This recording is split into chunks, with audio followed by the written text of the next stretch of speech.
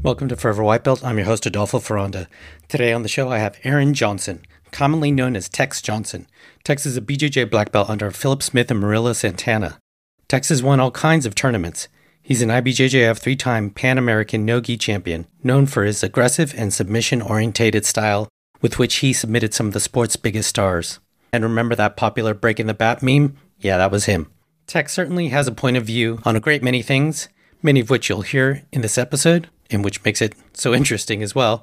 Which brings me to the obligatory disclaimer that the views expressed on the show are those of the guest and not necessarily of the show or myself. Just a reminder, please give us a 5-star review on Apple Music and Spotify, and share this podcast with a friend. It really helps us out. Please leave us feedback and suggestions on how we can improve the show, and consider becoming a patron at anchor.fm/Forever White Belt. Like us on Facebook and TikTok at Forever White Belt, and check us out on Instagram at Forever White Belt Show. Go buy your Forever White Belt swag at teespring.com/forever-white-belt. If you ever get to beautiful Northern California, please come roll with us at North Bay Jiu-Jitsu in the city of Novato. They're amazing instructors, and everyone there are great people. They offer judo, kickboxing, wrestling as well. Mention the podcast and get 2 weeks free. And with that, I give you Tex Johnson. Tex, welcome to the show, man. So you're an Ohio boy, born, military brat, traveled around and wound up in money-making Manhattan, right? Kind of sort of roundabout way. I know, obviously, illustrious career. Let's talk about your game a bit. It's interesting watching your game. Everyone talks about, being this leg lock guy and this and that, but how you move so agile for your size. I've seen you jump guard a ton of times. I've seen you do a lot of triangles and arm bars. That's a weapon that seems to be, or weapons or strategy of your game that often seems overlooked when people talk about you. Yeah, I think it's because the leg locks are deemed to be so devastating. And then after a career victory over Felipe Pena with a heel hook when Gordon couldn't do it, I think it kind of just, stuck in people's minds to say that that was my proficiency of leg locks, where my proficiency is just actually in submissions all around and chaining them together. In competition, I don't compete the best. I'm actually for points. Submission, I don't have to worry about the points as much. Coming from a strong guard game with Murillo Santana, the Meow Twins, Levi Jones, countless people there, Jefferson, Italo, so many guys. I just realized how bad my guard was when I actually got to Unity, and how a lot of people taught guard retention wrong, and also how people had been teaching inverting wrong. And there's this newer way of being able to recompose guard and also stay in the pocket with each other, stay in the attack at all times, and be able to, one, slip leg locks and repummel, leg pummeling, and then pummeling up top with your legs. And now you have the hippopotato, which is a knee line wedge onto the hip or the shoulder line to sweep the partner. There's all these nuances that are coming out with just good framing.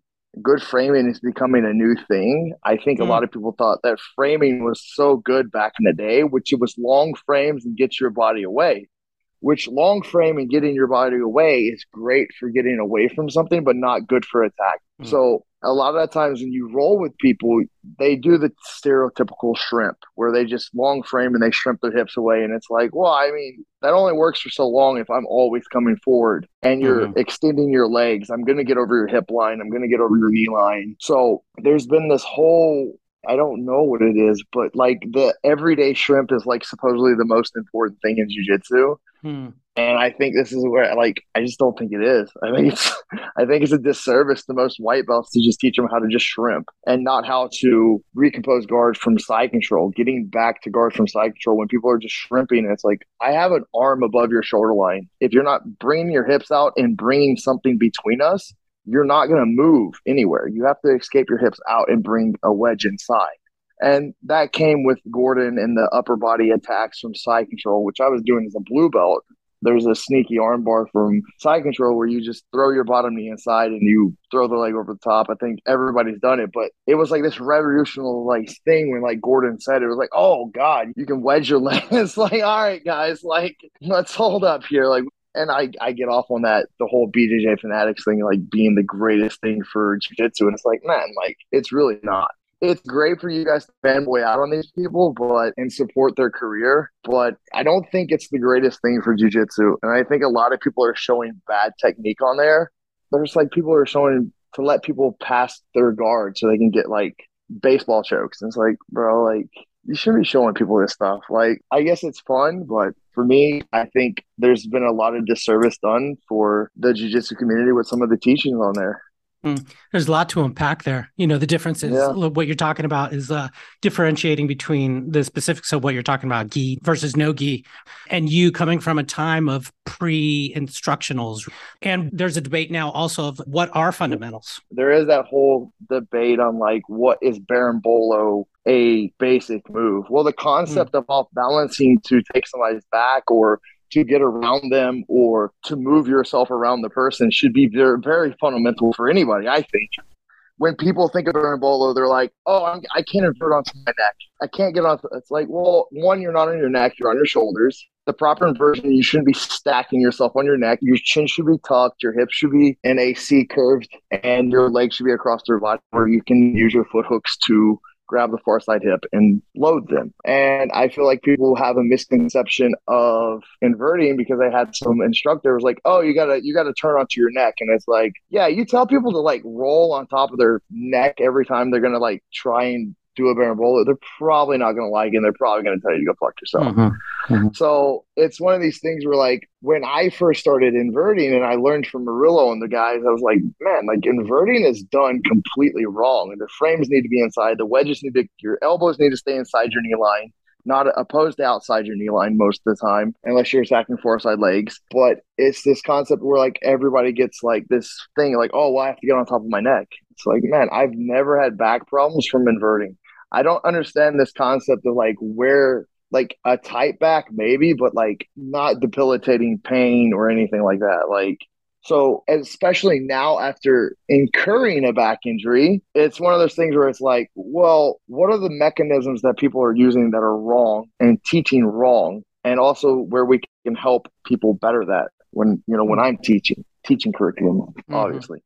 Well, it's weird because jiu-jitsu is so individualized. You know, some techniques and movements resonate with people in person by person. Nick the Tooth, who's a middle-aged guy, AOJ black belt, he was telling me, yeah, man, Berimbolo is like an absolute staple, a go-to for me still. Yes. That's like his jam. Because he was taught how to. He was taught how to properly invert by the Mendez brothers. And, you know, that's one of the things. Like, yes, Berimbolo should be not frowned upon. I just feel like it's one of the greatest techniques we've seen. It's weird how it's been associated with like joking in a way. Like whenever anyone is in conversation about these crazy moves, it's always the Berimbolo is like the you know, the scapegoat, so to speak. Just like how people used to talk about 10th Planet or something like that, right? Yeah. Well, I mean, it's the whole thing with guard. What about like guard pulling? Like guard, like right. Why should I wrestle you if I can just sit on my ass and you can come 100%. Attack me? Try to, please. I would love that. Like, try to pass my guard. And they're like, well, you pull guard. I'm like, you have to pass my guard without getting submitted. And I have a 75 to 80% submission rate at black belt. So, yeah, no shit, I'm going to pull guard. Like, do you think the lawyer doesn't use his best tactics in the courtroom? Of course he does. You know, like, we've entered a new era with the whole flow grappling and the high school drama of the real world, who's next. And you watch some of these matches and it's just it's entertainment. I get it. But at the end of the day, it's not really growing grappling. Yeah, I'm wondering if we're on the tail end of this. Well, I've called it like the fetishization of some of the shows we know, like a bunch of guys in a little sweaty room, and it becomes a reality show. Like, and we got to go hard 24/7 every day. Right. You know, no matter how old you are, no matter what belt you are, and you're constant wrestling. You're supposed to be at a D1 level. Pull harder every day. Pull harder every day. And it makes for good marketing, right, and advertising. So I don't fault anyone in that respect because it sells. We have either girls who have to go to OnlyFans to make money in jiu-jitsu because the culture won't accept them seriously. Like you've got people who won't pay women enough, but on the other hand, the women don't sell tickets. So how are you going to have an all women's card if it's not going to make enough money to pay the athletes? And it's like, well, you guys have enough money. It's like, that's not how viewership works. And then you got these guys that are, I mean, you can do the BJJ Fanatics thing or you can do You can try and do seminars if you have a name, if you have a association to go through. It's just people making money through grappling, and the super fights are a gravy, but they're not really like they're what I wanted to do for my means of making money in jiu-jitsu was competing, but they don't pay enough normally. They're only paying enough for like Gordon. And it's like, guys, we've all had to be there. So if you guys are going to hide the numbers, Flow Grappling hides the numbers from the grapplers so the grapplers can't know their viewership and ask for a price and ask for a fair price.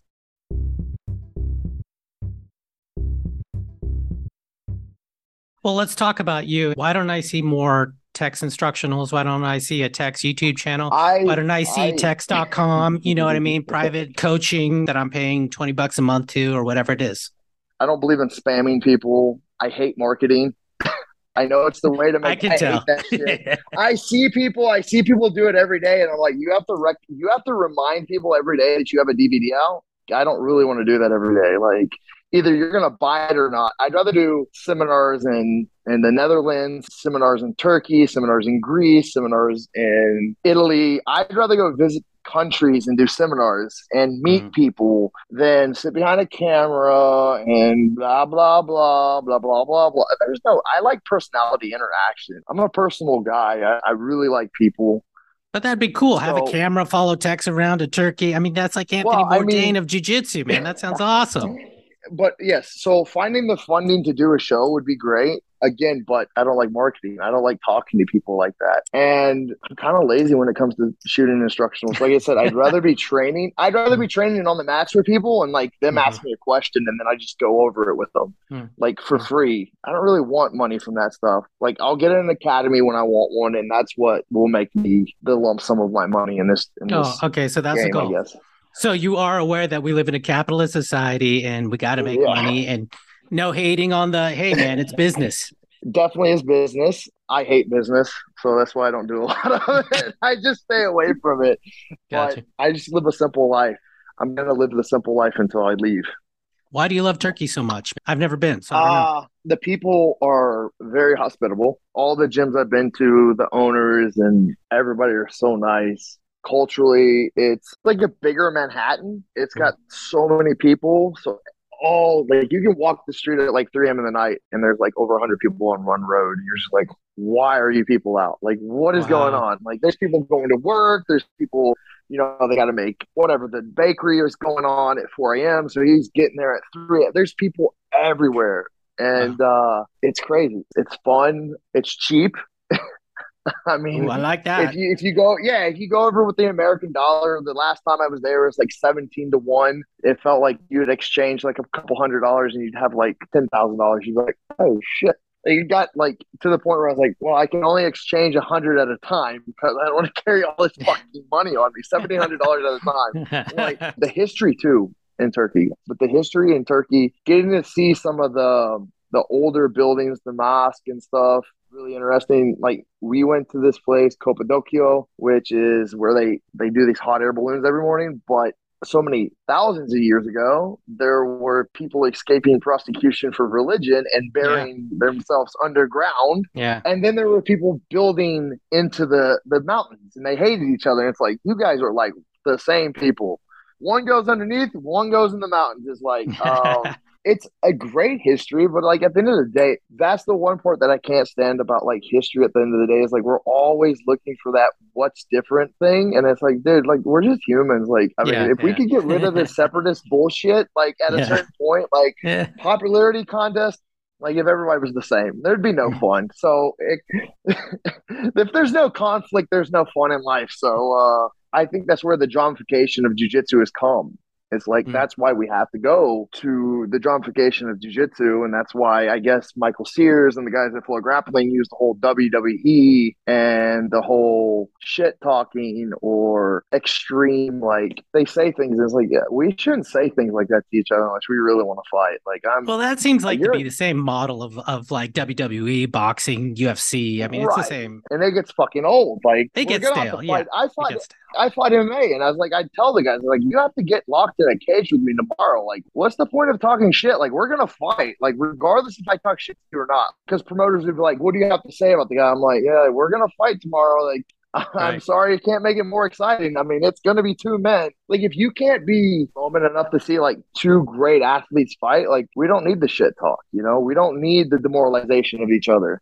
There's no Well, need when I for all spoke that. with Quentin too, I'm like, how many heels can we have? You know what I mean? In terms of that sort of model. And he's like, well, yeah, I'm like, because it's tired now and it comes off as fake. And yeah, he's like, yeah, I guess it's kind of cringy, he said. And, It's but you do need someone with personality. And I do agree with that. And there's something about having the it factor.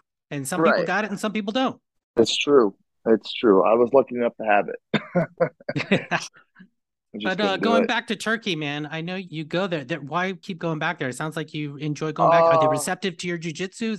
yeah, so it's a great place. Like the last time I went, Submission Only, which is a gym owned by these three guys, and two of them are ADCC competitors, and they're chasing that dream of, they're brown belts, they're up and coming, they're young, they're in their 20s, and I went over there to teach, and not only that, but to see how their game was going to evolve for them to be able to go to the next level of Hmm. wherever they need to be.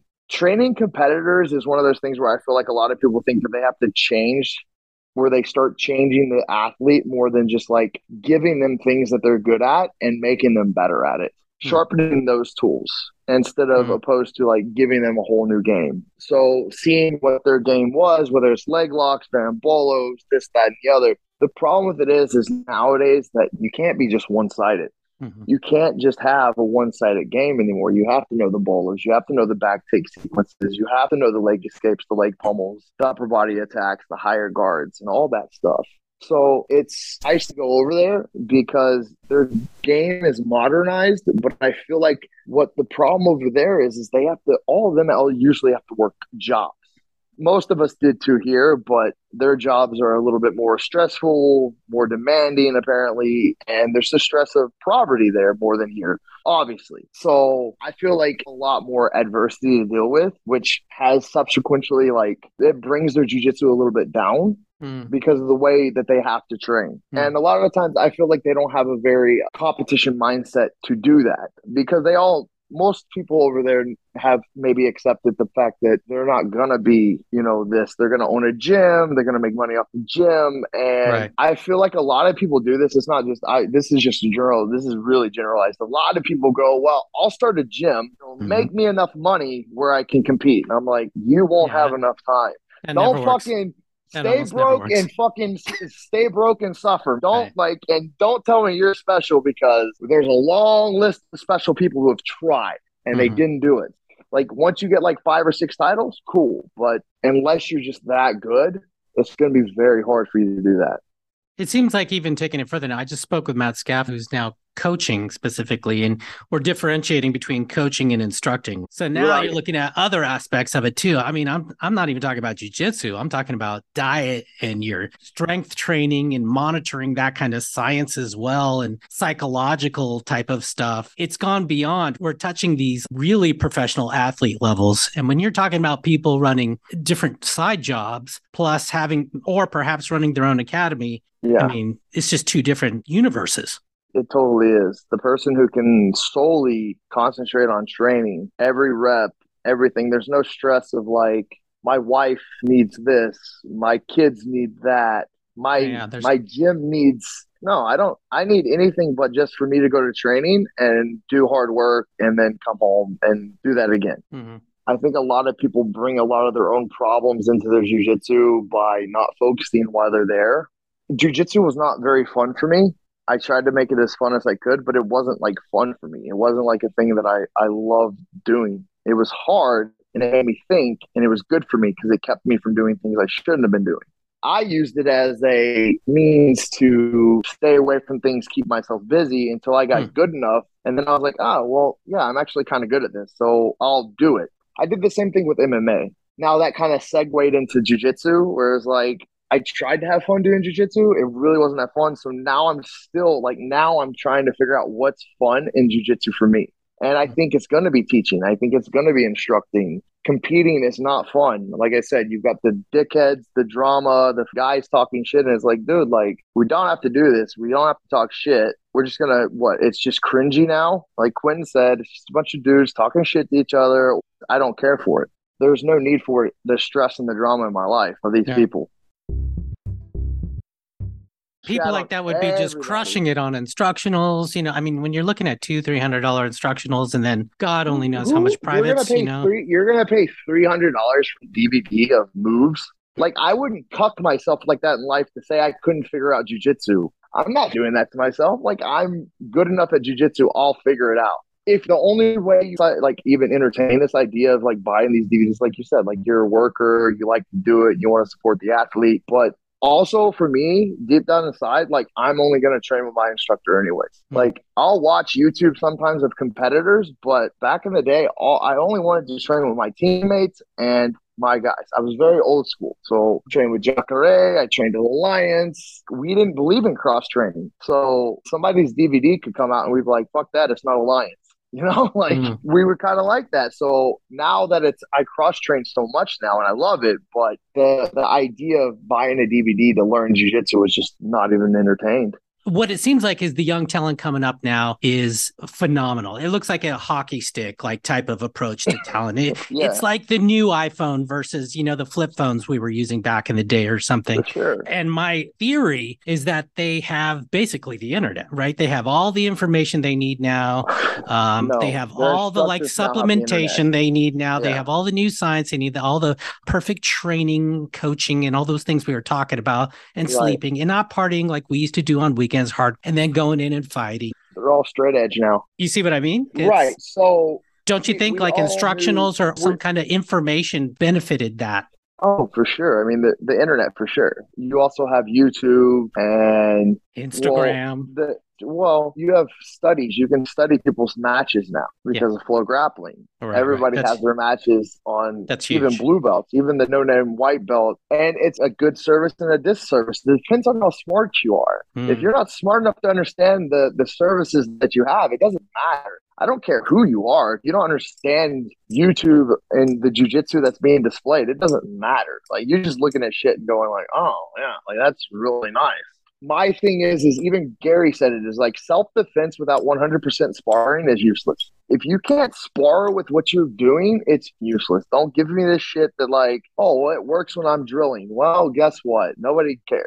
Like, honestly. So if it's not working when you're rolling with other people who are trying other algorithms, I call them algorithms, they're other moves against you, then it's not working. You don't know what you're doing. You have to figure it out. And a lot of people can only view things as a broad subject. They can't break it down small enough for them to get good enough at it. I find a lot of people when they teach, this isn't a thing, it's a broad subject and they don't know all the nuances and details, and it just gets thrown at these white belts. And it's like I watch how most people teach, and it's like 6 different moves in a week or 7, and it's not even from the same position. How do you expect any white belt or anybody to comprehend anything? And I'm fucking retarded. I'm not even going to lie. Like, I have ADHD. I have all these learning disabilities. So like when I got to Unity and things were done like monthly, like months of daily Hiva, months of Berimbolo, months of leg locks, months. And then like you actually learn the concept that's being taught and then you just use it. And then you get better at it as you do it because you know what the actual product is. And you've gone through the movement. Situational training is the most underrated training that we have. So one of the things I do now is like I roll with smaller, lighter people now because of my back injury on top, and I work with my passing. And I let people get into positions so I can work my passing and work my spider guard defense, work my daily Hiva defense, and work my half guard defense because I have time to let people get me into moves where like I'm not fighting people anymore. Like I'm not going to train with people where it's going to be like a hard round anymore. I'm like, no. Like if you're 160, 170 pounds, I'll go on top. If you're less than that, I can go on bottom. But anything more than that, I'm just not going to fight anybody. There's no point in it to me anymore.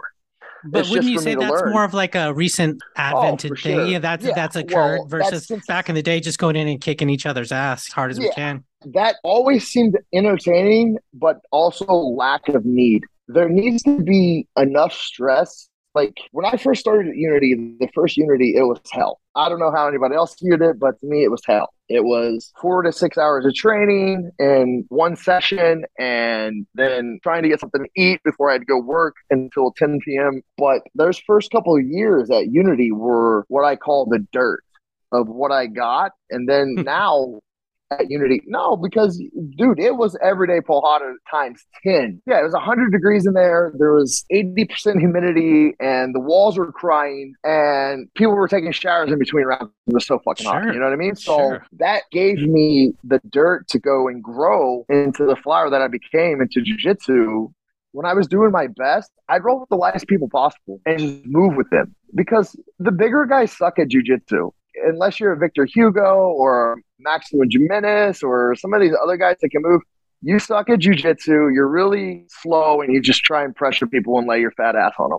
Like, or you have a limited game, right? Someone, a big guy. I mean, I've heard it described in the past as people have a perfect Kimura game, right? A big guy. It's a shit game or like half guard game. I have a half guard game. It's like, yeah, I mean, you have no open guard. Like there's Rafael Babylonia who has an amazing open guard game from Cicero Costa, Murillo Santana, and Unity, and he's not a little guy. He inverts and everything. It's one of those things where it's like people let themselves have an excuse for having good jiu-jitsu. And it's like, just because you're a big guy doesn't mean you can't do everything. Like, you don't have to, obviously, but for my guys, for me to give somebody a black belt, they're going to have basic understanding knowledge of these things, regardless if it's their game. They're going to have to know how to invert. They're going to have to know how to do barambolos and all that fun shit.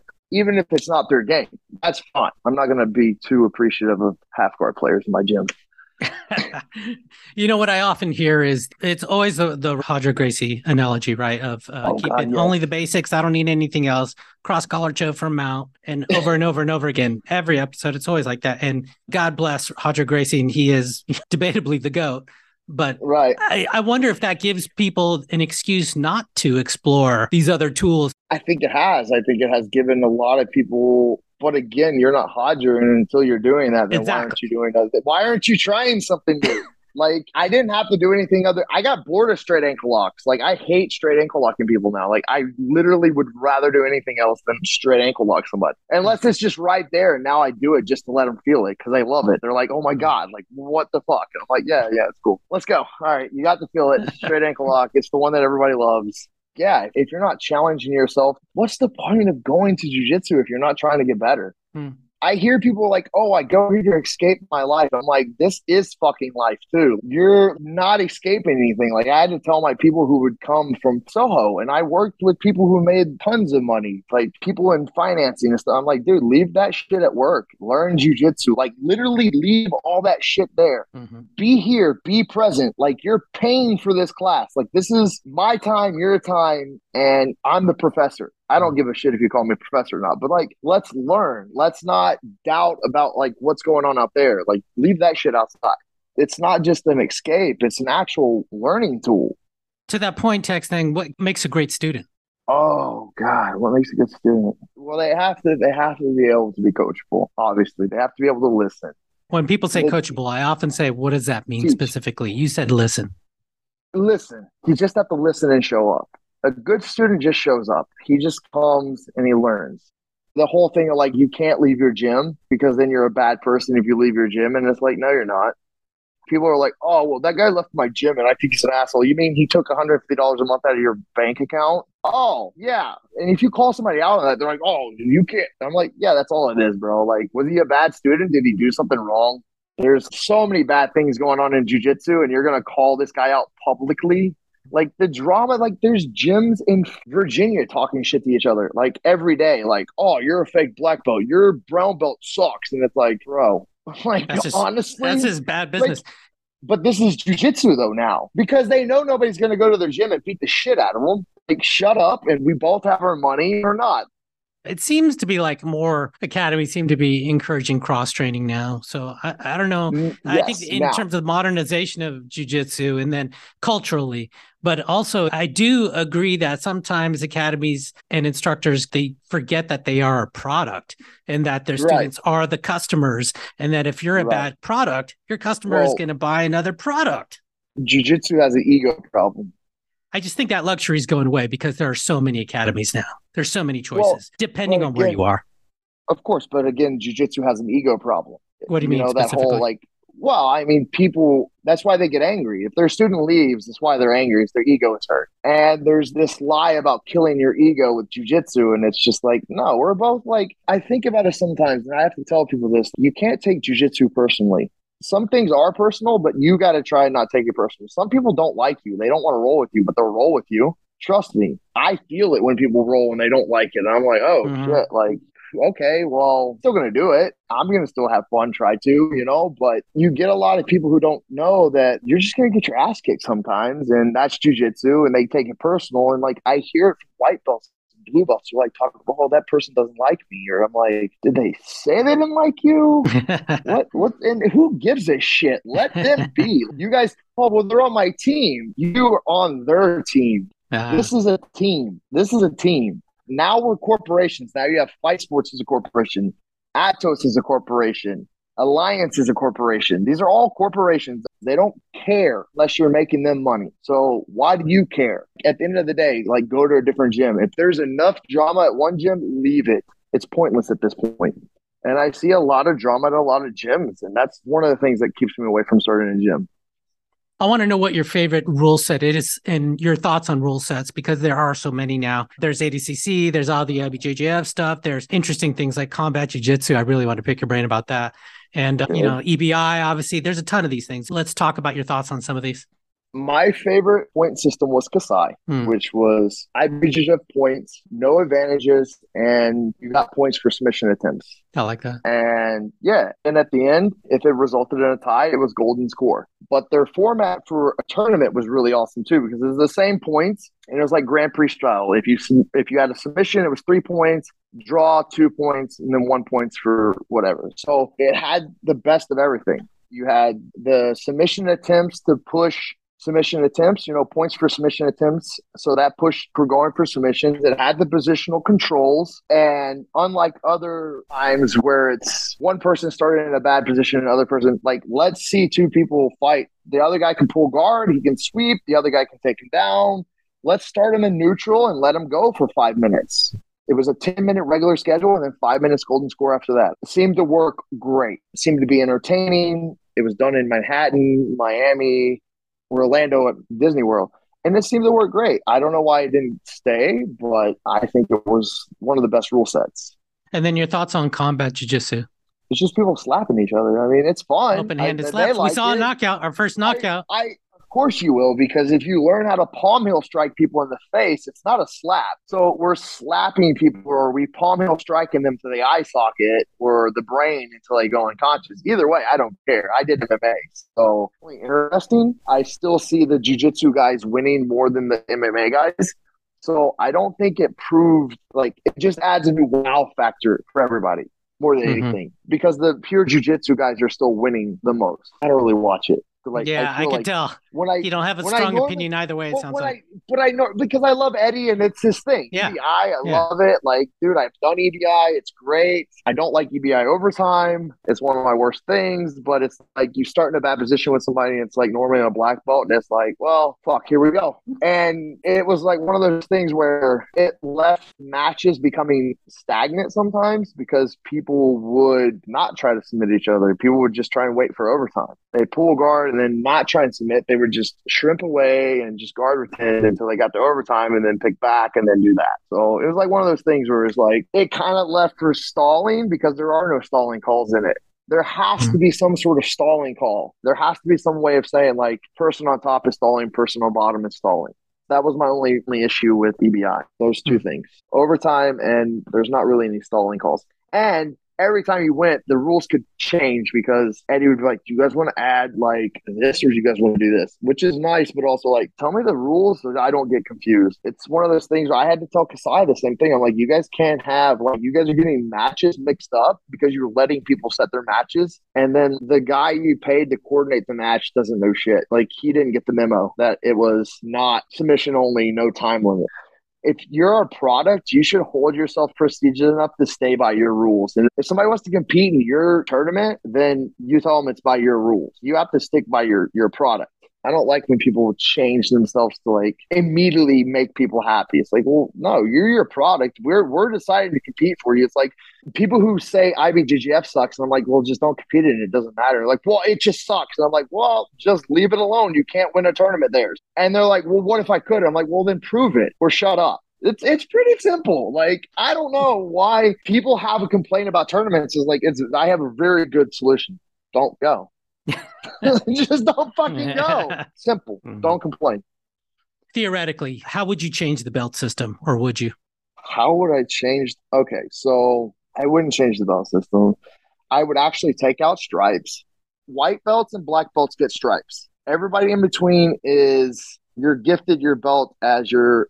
There's no need for people to get this reward system. That's not martial arts. The reward system was brought in for capitalism and marketing. And you have people who have added an extra belt, like the green belt, and then they charge people for every belt. I don't like gimmicks like that. I don't like, again, like marketing. I fucking Customer hate marketing. retention, Tex. Yeah, Customer customer retention, man. retention. Oh my, how are you ever going to have a good academy if you don't think about it?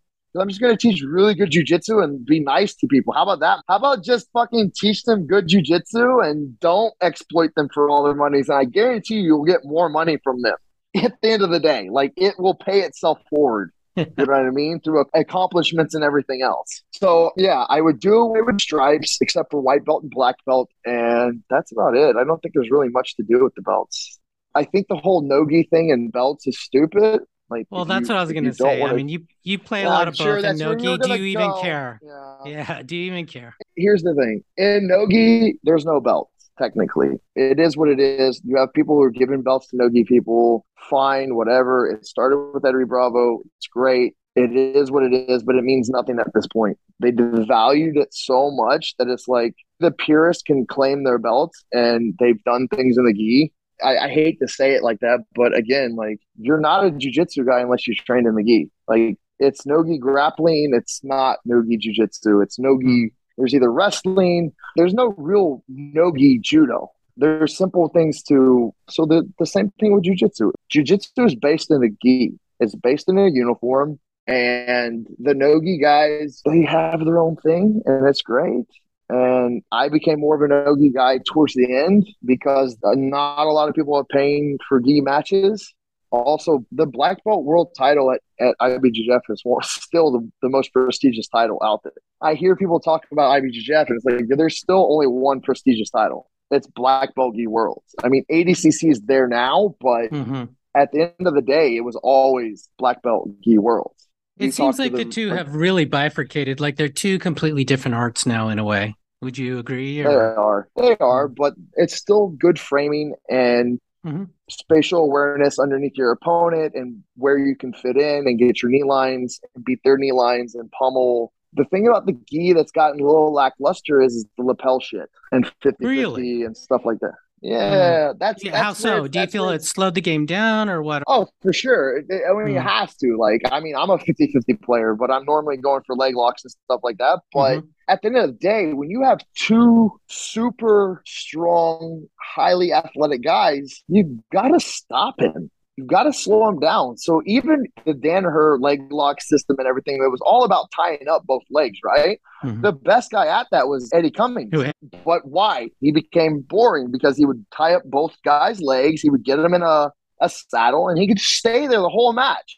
Mm. Whether he could tap them or not, it was just like, okay, well, now we're just going to sit here and do either Eddie taps him or this guy takes a leg pop and gets his knee out. So it becomes like, yeah, you're going to have to stop people. You're going to have to entangle them so they can't run around your guard, so they can't pass your guard. So it's all going there. And now you have buggy chokes. We're going to let somebody pass our guard and then we're going to put them in a triangle. The utmost dumbest shit I've seen. And then they're like complaining about gi guys playing guard. And I'm like, well, at least the gi guys are playing guard. Like, you guys are going to side control and getting your shit like trying to choke people. Like, and I've seen some really bad slams to people's fucking heads from this. And Hmm. it's like, so That's in true. A lot of slam. ADCC, now it's illegal. Now it's illegal. You can't slam to the front in a buggy choke. They've given the guy on bottom in the buggy choke a win-win. Think about it. I Mm. can't slam out of that because I can't land them on their head. So we'll see what happens with that. I bet we see a lot of buggy chokes. That is interesting. Yeah. ADCC. I've heard whispers about heel hooks in the gi. Your thoughts on that? Ooh, it's kind of easier to defend. You can just grab the Yes. sleeve. There's no point in them. Yeah, I've rolled with people who are like, "Oh, heel hooks in the gi, like, don't be a bitch." Okay, well, like, why? Like, what does it matter if you can heel hook in the gi? Like, why do you want to? It makes no sense. If you guys want to do that, then let's announce it before the match. Let's announce it before the round. My only problem with this is like when people grab them in the gi And not that I don't know, but like we didn't agree upon this. And in most generalized rules, there's not heel hooks in the gi. So what's the point of like ripping a heel hook on somebody in the gi when it's not natural? Like there's the famous match with Andre Galvao and the judo guy who reaped his knee, and then Mhm. Andre just demoralized the guy. Like the guy shouldn't even been in the tournament. The good thing about that now is like now you have to have so many points to go to Worlds and Pans. But no, there's no need for heel hooks in the gi. Do you think it would change the game? I mean, the leg game in general, the leg game in the gi. Because someone's going to do it. I mean, Someone's going to do it. There's going to for be, sure, for sure. I a mean, show I that does this. well, here's the thing. Well, you have that lock that people. It's kind of like an Aoki, like inside heel hook that people are doing now. Hmm. That Victor Hugo hit on Muhammad Ali that was kind of illegal, but everybody let it Yeah, go. that one is it. And yeah, I mean, but anyways, it depends on who you are, I guess. But anyways, you've got that going on. It's practically an inside heel hook, and nobody's calling it. You let the heel slip out. There has to be a rule on that. Then there has to be a rule. If the heel is exposed and you're turning it up, is that legal? Is that illegal? Hmm. If they want to have them, they should have them. Just do those tournaments. I think grappling industry had them heel hooks in the gi for a while, but I think they did away with them. I don't think they allow them anymore. It never lasts. What makes a great instructor? One of the things is being able to see everybody's individual needs as a student and being kind of forgiving with them. I feel like a lot of people, when they're starting to instruct, it's very hard for them to understand that these people are desk job people and stuff like that sometimes. And they've always been an athlete. A lot of athletes are bad coaches. They come out of the gate, they're just like, this is the way it's done and this is the way yeah, it's like that's not how that works. So being able to understand just everybody's individual need and help them with their game and also kind of be a therapist. It's one of the things like you have to talk to so many people as an instructor, and it's one of those things where keeping people happy and keeping them in where they can learn a nice learning environment and just not getting too off topic. Like I feel like a lot of gyms get off a topic, they get into politics, they get into this, they get into that, and it just kind of like it disrupts the gym. I think that kind of like being a good instructor is just being there for the students. That can be super challenging, keeping the culture healthy, right? Versus Yes, it keeping a going healthy into culture. a darker place. But what additionally what's really interesting is to hear someone like yourself who's been doing it for so long, who's done so much at the highest levels and who's seen the best and the worst in all of it, can still go back to day one and empathize with the guy or gal who gets winded tying their shoes to even Yeah, get to the academy. like I said, we have to be acceptable of all these people within reason. Like, I mean, I've met some very odd characters in jujitsu. Like, there are a lot of odd characters, like famous odd characters, and you hear what they've done, and you're like, oh, like people train with that guy. Like, really? I'm like, all right, well, so yeah, to each their own, I guess. But yeah, it's one of these things where it's such a big picture thing because I listen to a lot of Jordan Peterson and it's we're all malice and cruel and we all have our own sins. Forget biblical bullshit, but like everybody's done something wrong and they all have to sit with that stuff on top of like coming to a class where you're going to be like, you suck. You're not good at this. And it's like, Mm. for some people, it rolls right off their shoulders. For some people, I hear them, they're like, oh my God, I should fucking kill myself. I'll never come back to Mm. class. It's one of these things where, like, not everybody knows how to do that in jujitsu. And there needs to be definitely some kindness in that for the jujitsu, too. That's super interesting that you touched upon the psychological aspect of it too. It seems like that is a huge part of it for academy owners, instructors, coaches. You wear so many different hats in the business itself, one of them being that psychologist for all kinds of reasons, Yes. Yeah. Why does etc. this person hate me? Does this happen? Why are they rude to me? I'm like, Text, why didn't you oof. give me my blue belt yet? Well, because you're not a blue belt. That's easy. I can do that one all day. I can do that. I can do that one's sympathetic enough where it's Ouch. like you're just not a Very blue belt. ouch. Ouch. Very ouch. Very true. You're not a blue belt until you stop making white belt mistakes. So I can't remember who I talked to. He told me, yeah, Eli Knight. And he's like, man, if you asked to hoist that would tack on at least 6 months automatically.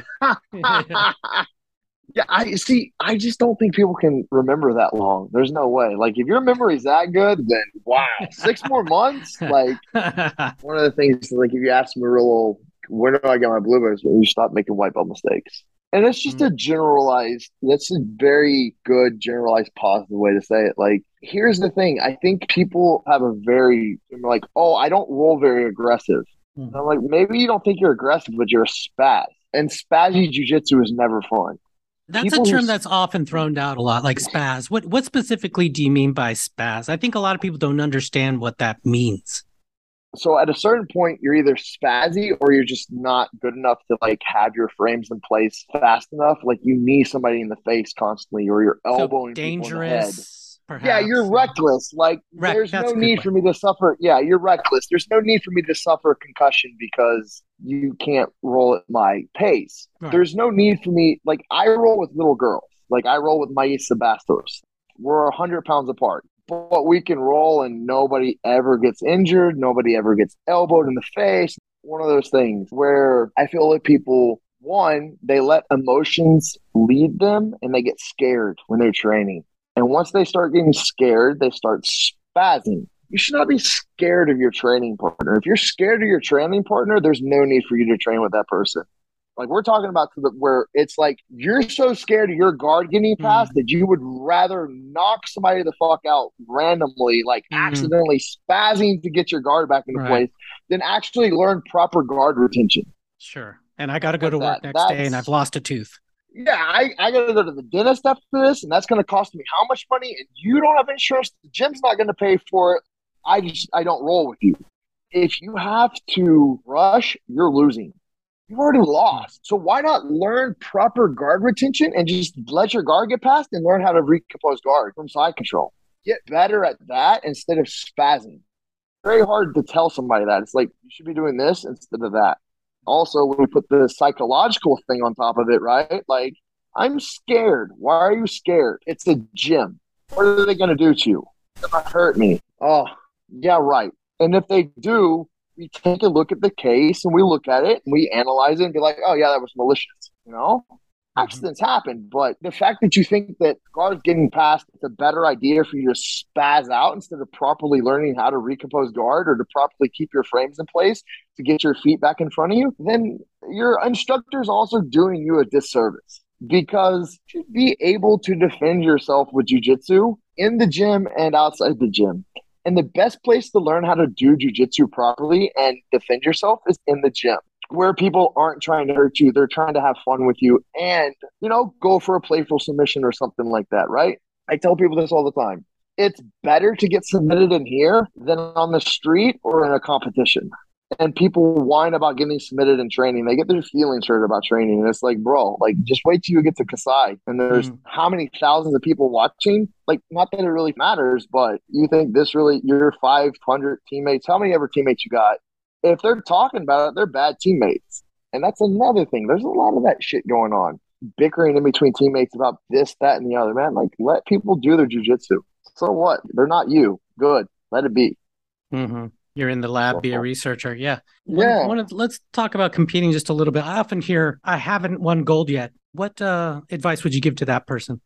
it depends on what their goals are. If Hmm. it's to be a good instructor, it doesn't matter. There's so many money making gyms with no world champions there. They just put out a good product. Just say I'm just a For a general guy medal, working. I want to do a local tournament, and I just keep losing. Well, not losing, but not winning. Not winning that gold. it doesn't matter. Like, just keep trying. Like, it doesn't really matter. Like, it's not your job. You're not a failure at your job. You still feed your family. You still go to work. So it's like one of those things where I'm just going to tell you, like, I have to tell people this all the time when they roll with me and I'm rolling with them and they're like, I'm a black belt. They're a black belt. And they're like, well, why? And I was like, well, because this is how I fed myself. This is not how Mm. you feed yourself. It had a different purpose for me. So no matter how talented I get, like you see all these guys that are like injured and shit from countless years of jujitsu, and they're so much better than other people. It's well, those guys also did it as a job. You're Like right. they were Hmm. professionals, like there's this misconception, unless there's some gyms who like there's black belts and then there's black belts. And they're like, well, what is the staple? Well, I was a professional at it. You weren't. And Hmm. you didn't want to be. So it doesn't matter. Yes, I'm going to be better than you. It's just the way it is. It's the grass is greener on the other side bullshit. Yeah. oh, well, you have a wife, a family, a career making over $100,000 a year. I had jujitsu. Trust me. We can trade places if you want to. I'm happy if you're happy. Just another life. It's just the way I decided to spend my time. It's interesting. When I was talking to a few black belts before, when I brought up that question about how would you change the belt system, a couple of the answers were, several of them actually were maybe a professional belt versus your standard belt, right? Because you mentioned there are black belts and there are black belts. So Jacare talked about a gray belt at one point in between brown and black. Oh, interesting. Kind of like the same thing, like a probationary black belt. The jiu-jitsu has definitely gotten a lot better than what it was. It's undeniably gotten better. And without shitting on the people of the past, it's just like one of those things, like it's kind of like your guys' stuff is dead. It's okay. Enjoy. Things evolved. They got better. The learning curve is definitely, like you said, gotten less. It's so much better now. Like you said, we have so many more teaching tools. The teachers have more teaching tools. People are going to get better faster now. The problem with it is you still have coming, because it takes time for all those old generational bastards to die out and everything to come forward. So pretty soon, you're not going to have black belts. It'll weed itself out unless we still have people who are like, Johnny's never learned a thing since he's been here, but he's been here for 10 years. So let's give him a fucking black belt. It's like, well, and I've met these people and I'm like, how? I mean, yeah, they work a job, but it's like, dude, you work a job. Everybody else does too. You know what I mean? Like, that's not the excuse. I know women that are brown belt world champions who work full-time programming jobs. Your excuse to not be good at jiu-jitsu is your job. It's not an excuse anymore.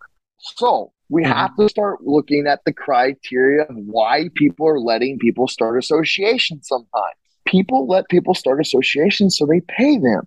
Has nothing to do with producing quality athletes or quality students. It's just to make more money. And that, again, ruins martial arts in a lot of things, because it's no longer about actually learning anything. It's just about making money off of people. And that's a problem I have with it. I've thought about, instead of doing a gym, maybe a social project instead of a gym, just do a grappling club, finding a way to run it and fund it. And that's it. Instead of doing like a gym. I don't like the whole association. Honestly, I wouldn't be affiliated under anybody. I would just be like Tex Johnson. That's it. Make a decent name, the Grapplers Club, whatever. Throw some mats down, pay $100 a month. We all go, we all train, we learn, gi and no gi, and that's it. I feel like it puts a lot of less stress on people. Call it a club instead of a academy. I think the terminology there is, we're going to be learning, but it's not going to be like, yes, professor, yes, sensei. It can be. I mean, if that's what you wanted. Like, I started in Taekwondo. So I started in the original Asian martial arts. And you get hit with a bamboo sword if you talk back to the instructor. Yeah. I was 8. I was like... No, that's old. Like, that's child abuse. That's just dumb stuff. You know what I mean? Yeah. But you know what I mean? Back in the day. Yeah, but it's funny to me. Like, I'm like, I look at people, I'm like, do you realize I'd hit you normally? Like, I just hit you. Like, there's no point in this. Talk back to me, I'll hit you. And I was like, wow, things have gotten... It's kind of funny how it comes full circle. And Tex, where can we get more information about you and everything that you're up to, man? You can always Google me. You can hit me up on Tex_BJJ on Instagram. I'm not accepting new followers right now, so you'll have to wait on that. BJJ Heroes, you can get all the info about my wins and losses and highlight reels there, and also just Google me. We will add all the links in the show notes to all of Tex's stuff and information that he mentioned and that we mentioned in the show. Thanks so much, everyone, for watching, listening out there. Please give us the 5-star review on all the places, Spotify, Apple Music, etc. I'm your host, Adolfo Fronda. Again, Tex, thank you so much for making the time. It was a real honor. Thank you.